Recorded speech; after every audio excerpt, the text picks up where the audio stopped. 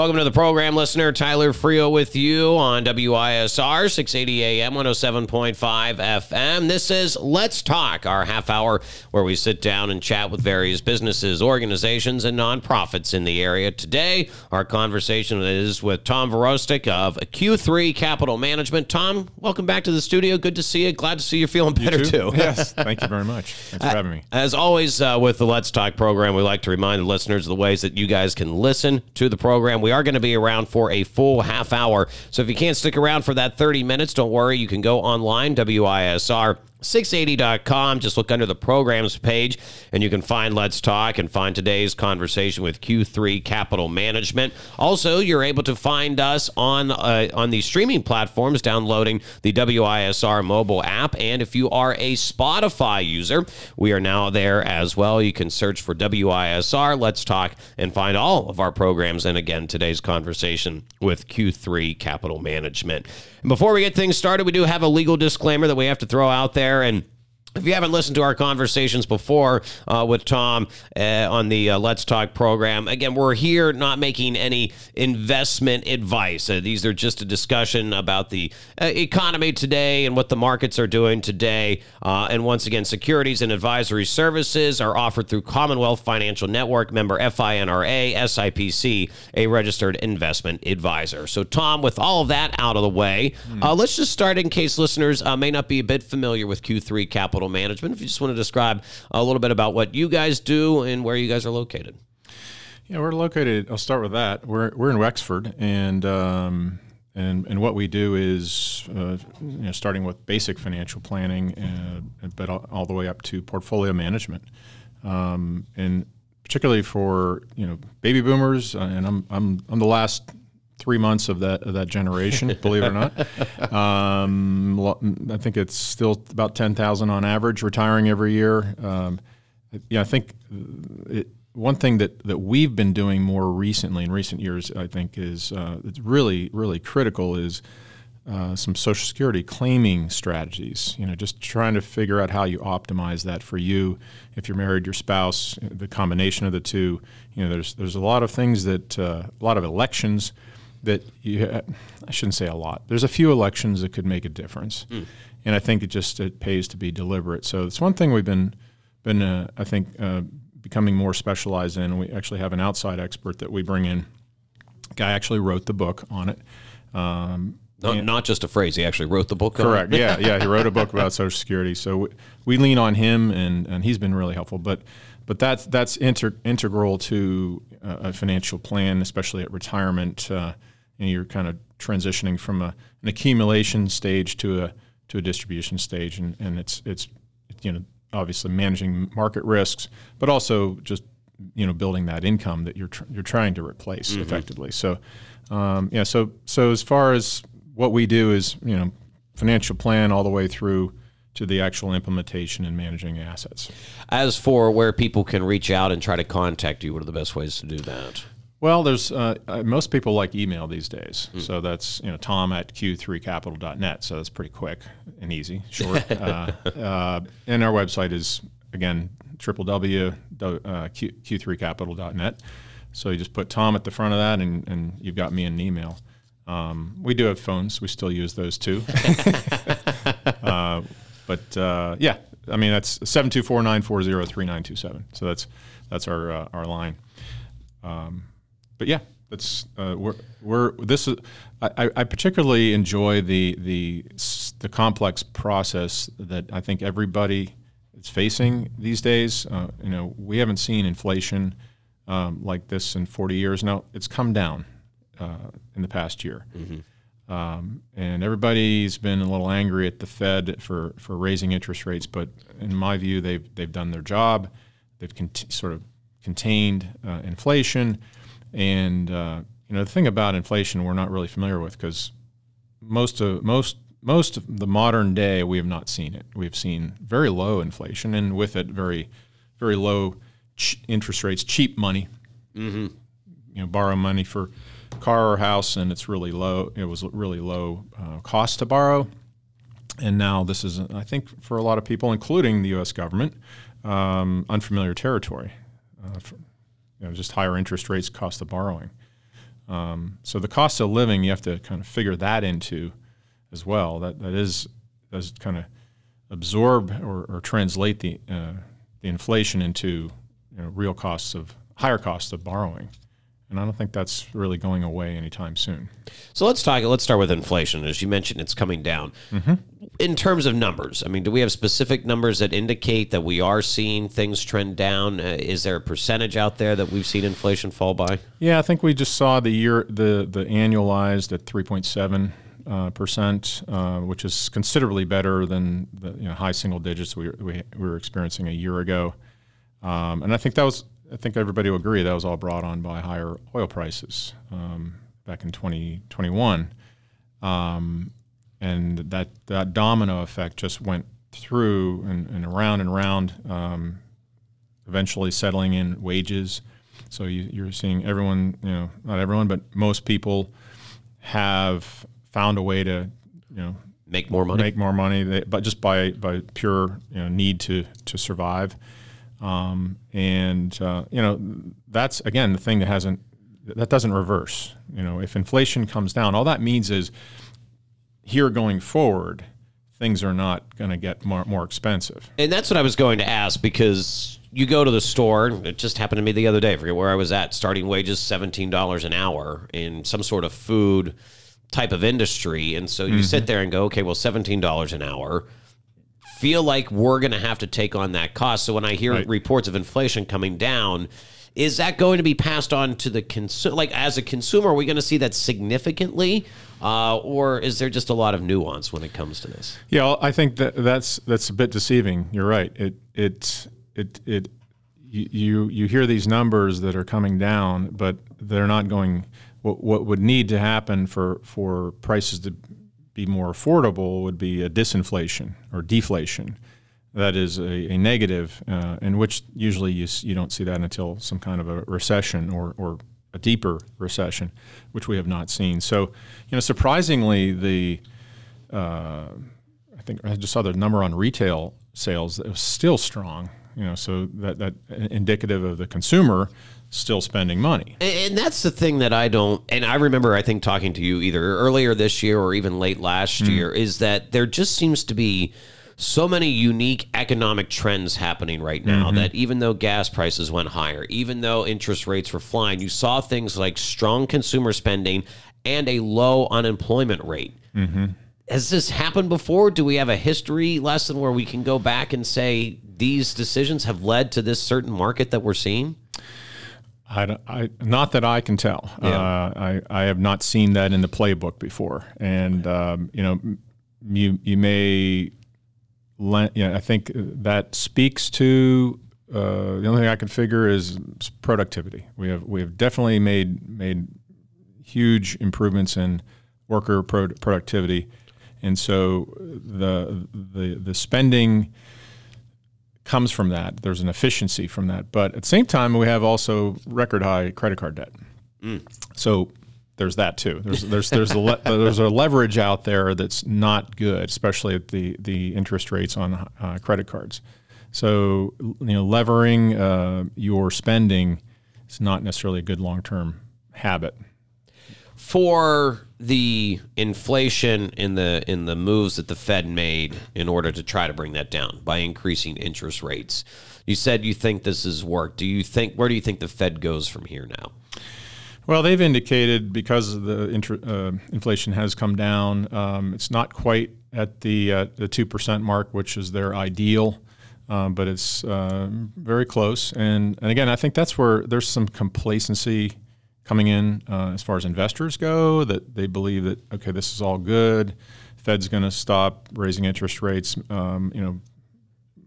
Whether they have another quarter point or not is somewhat irrelevant at this point. They raised by 500 basis points. That's translated to 5% over the past year and a half. What is the number at exactly right now? I think 5.25 to 5.5 is where it is, and which is what you're seeing in a lot of money markets. Also offering investors an alternative to risky investments. You can go right into short-term duration type cash equivalent, paying 5 or a little bit more.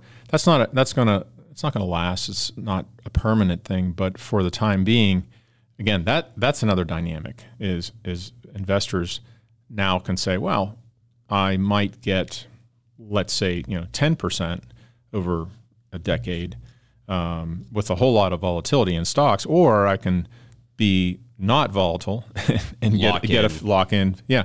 And some of the longer term, we've had an inverted yield curve, which just means that the longer you go out in the duration of the bond, 3, 5, 10-year treasury, it's been lower than the short term, money markets, the yield. So, and obviously, anytime you want to go onto the internet and see what a yield, an inverted yield means, usually means a recession. And we've been seeing an inverted yield for the past year and a half. So we haven't seen a recession either. So and that seems to be, Tom, one of the bigger, and again, we're here at Tom Virostak, Q3 Capital Management. That seemed to be the one thing.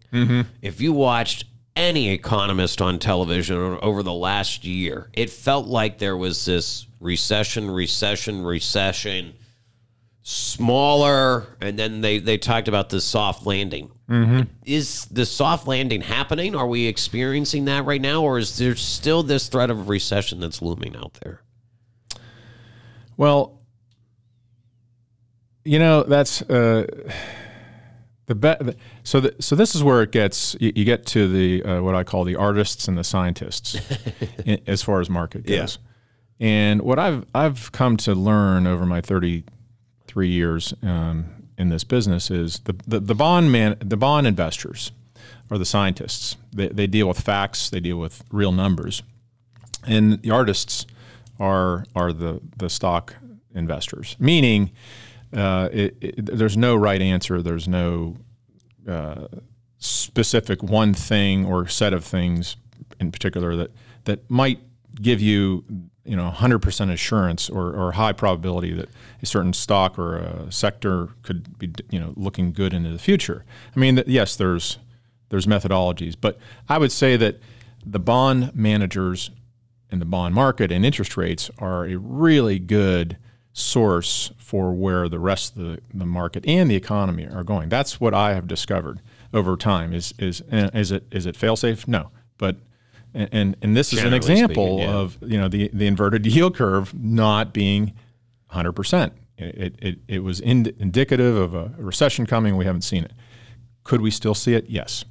I think, like I said, we're in unprecedented times. We have some things going on that we haven't seen in a long time, and the dynamics, such as increased productivity, are different than where they were 40 years ago, last time we saw inflation like this. Well, let's talk about workforce, too, because you mentioned you're in the boomer generation, and there was a long time in the country's history where the boomer generation made up a majority of the workforce. As that generation starts to move to retirement, is that also something that is playing a role where folks in my generation and even younger, there's just not as many bodies to fill positions in the workforce?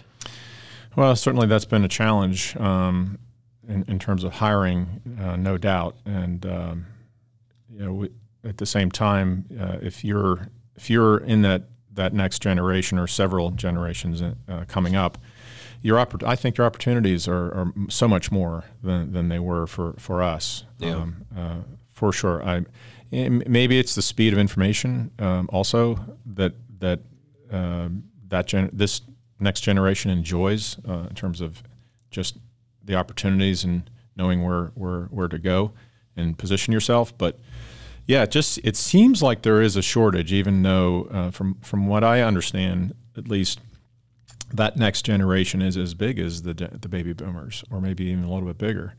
I don't have the numbers in front of me, but I did read that along the way somewhere that there is a sizable, which There's is still enough of a workforce. Right, there, right, and that's a whole nother area like demographics, but that's actually pretty huge. I mean, how about that for a good 2-word descriptor? Pretty huge.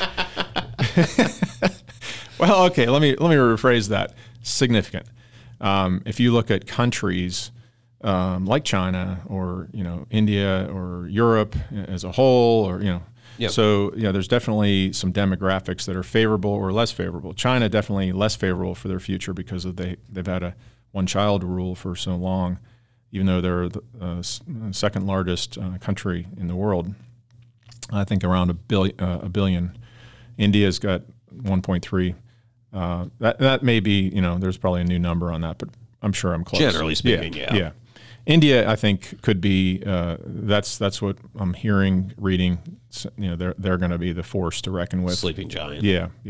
And again, it just goes to the fact that their productivity, their demographics. There's more people behind those that are retiring. So I'd say we're not in dire straits here in the United States for sure,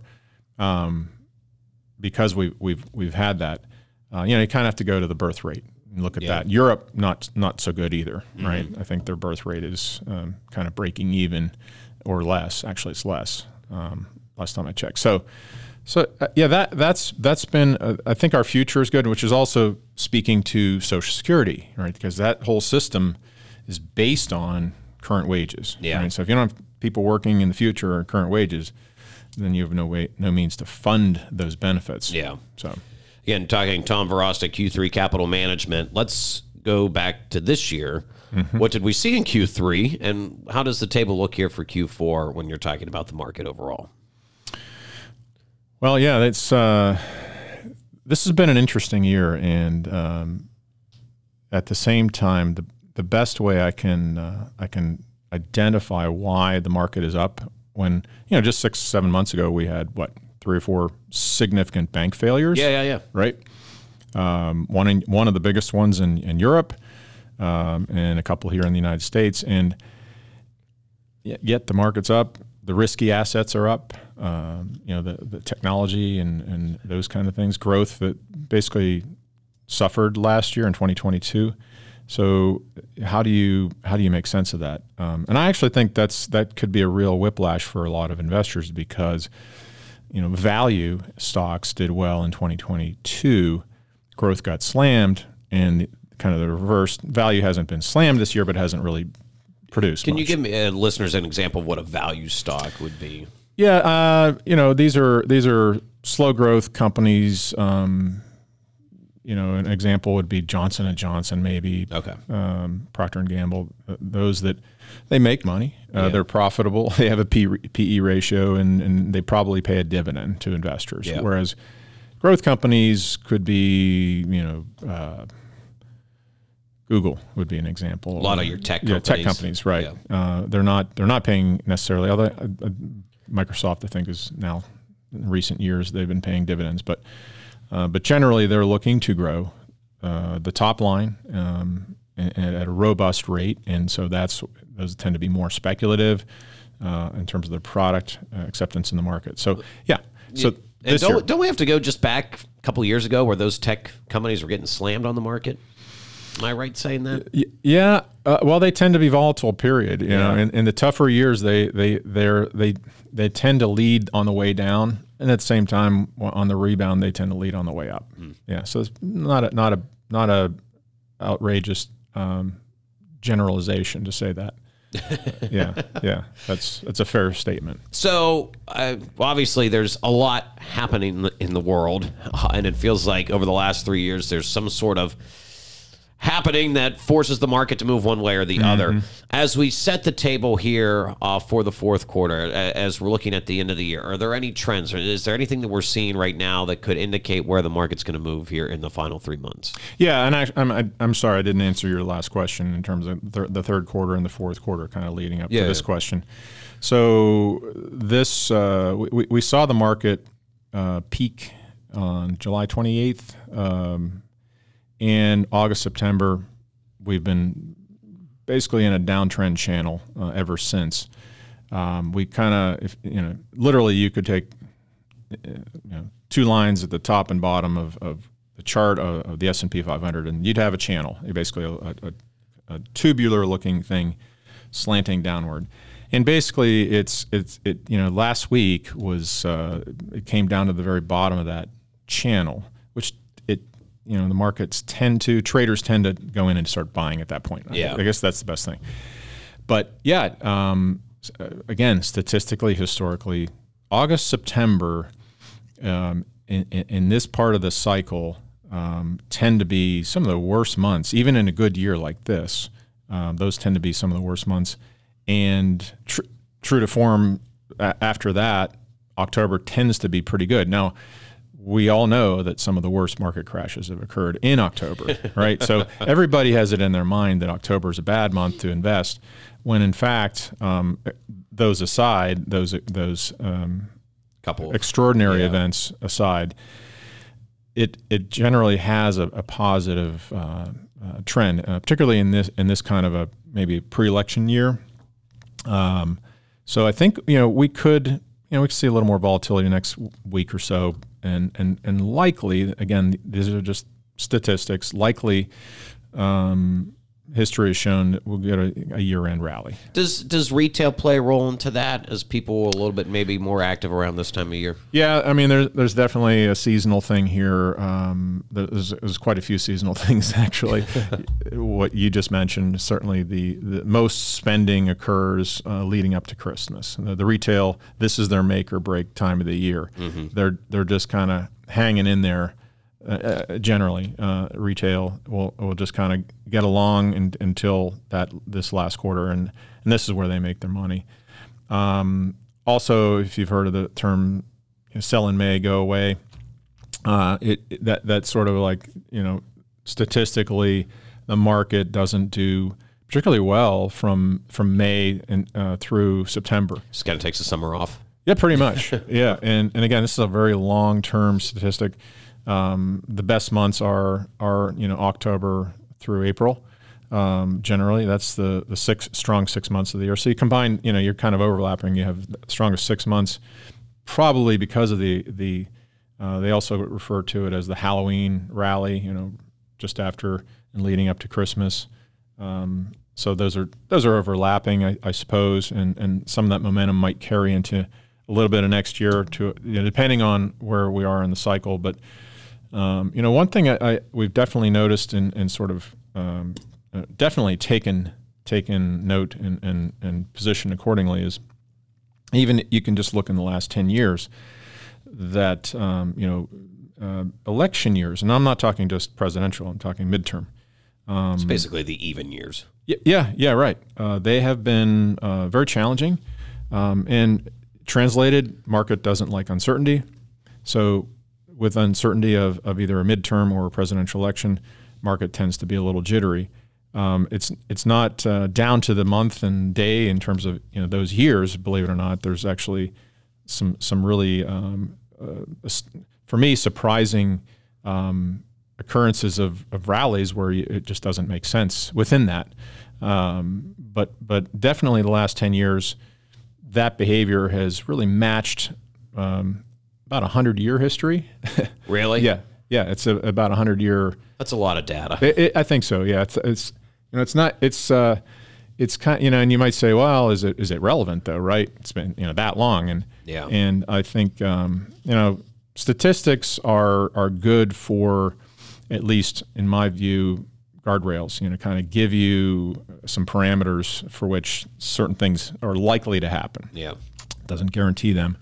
But for sure, you can use statistics and other things as well. I think we're it used to be you couldn't predict the weather, right? Now it's We've got a lot better. Yeah, Exactly. So taking a lot of models and I'm sure they're using algorithms and AccuWeather and that kind of thing. Which, by the way, I didn't know this until recently. AccuWeather was invented at Penn State. I didn't know that either. Yeah. So one of the top meteorology class majors or studies in the country. So yeah, they're definitely they're getting it right. Exactly. It is amazing how often not to divert, but it is amazing how often they get the weather right. I know we lament the days that they get it wrong, but sure, it seems like there's so many factors that are in play that it's crazy. Yes. So and then factors at play in an election year, back to the stock market and back to investments. It almost feels like maybe statements by candidates can change how people are feeling on a day-to-day basis. Do you ever see really specific volatility like that where somebody may say something and rock the boat a little bit? honestly, you would think that would be the case, but those are, in my view, the market at the end of the day, every single day, it bakes in all the news. Okay, so in my view, does a statement? Yeah, it could if it's extreme enough or it's favorable enough for that candidate, it might change things. But it's also interesting. Just again, not getting into specific parties.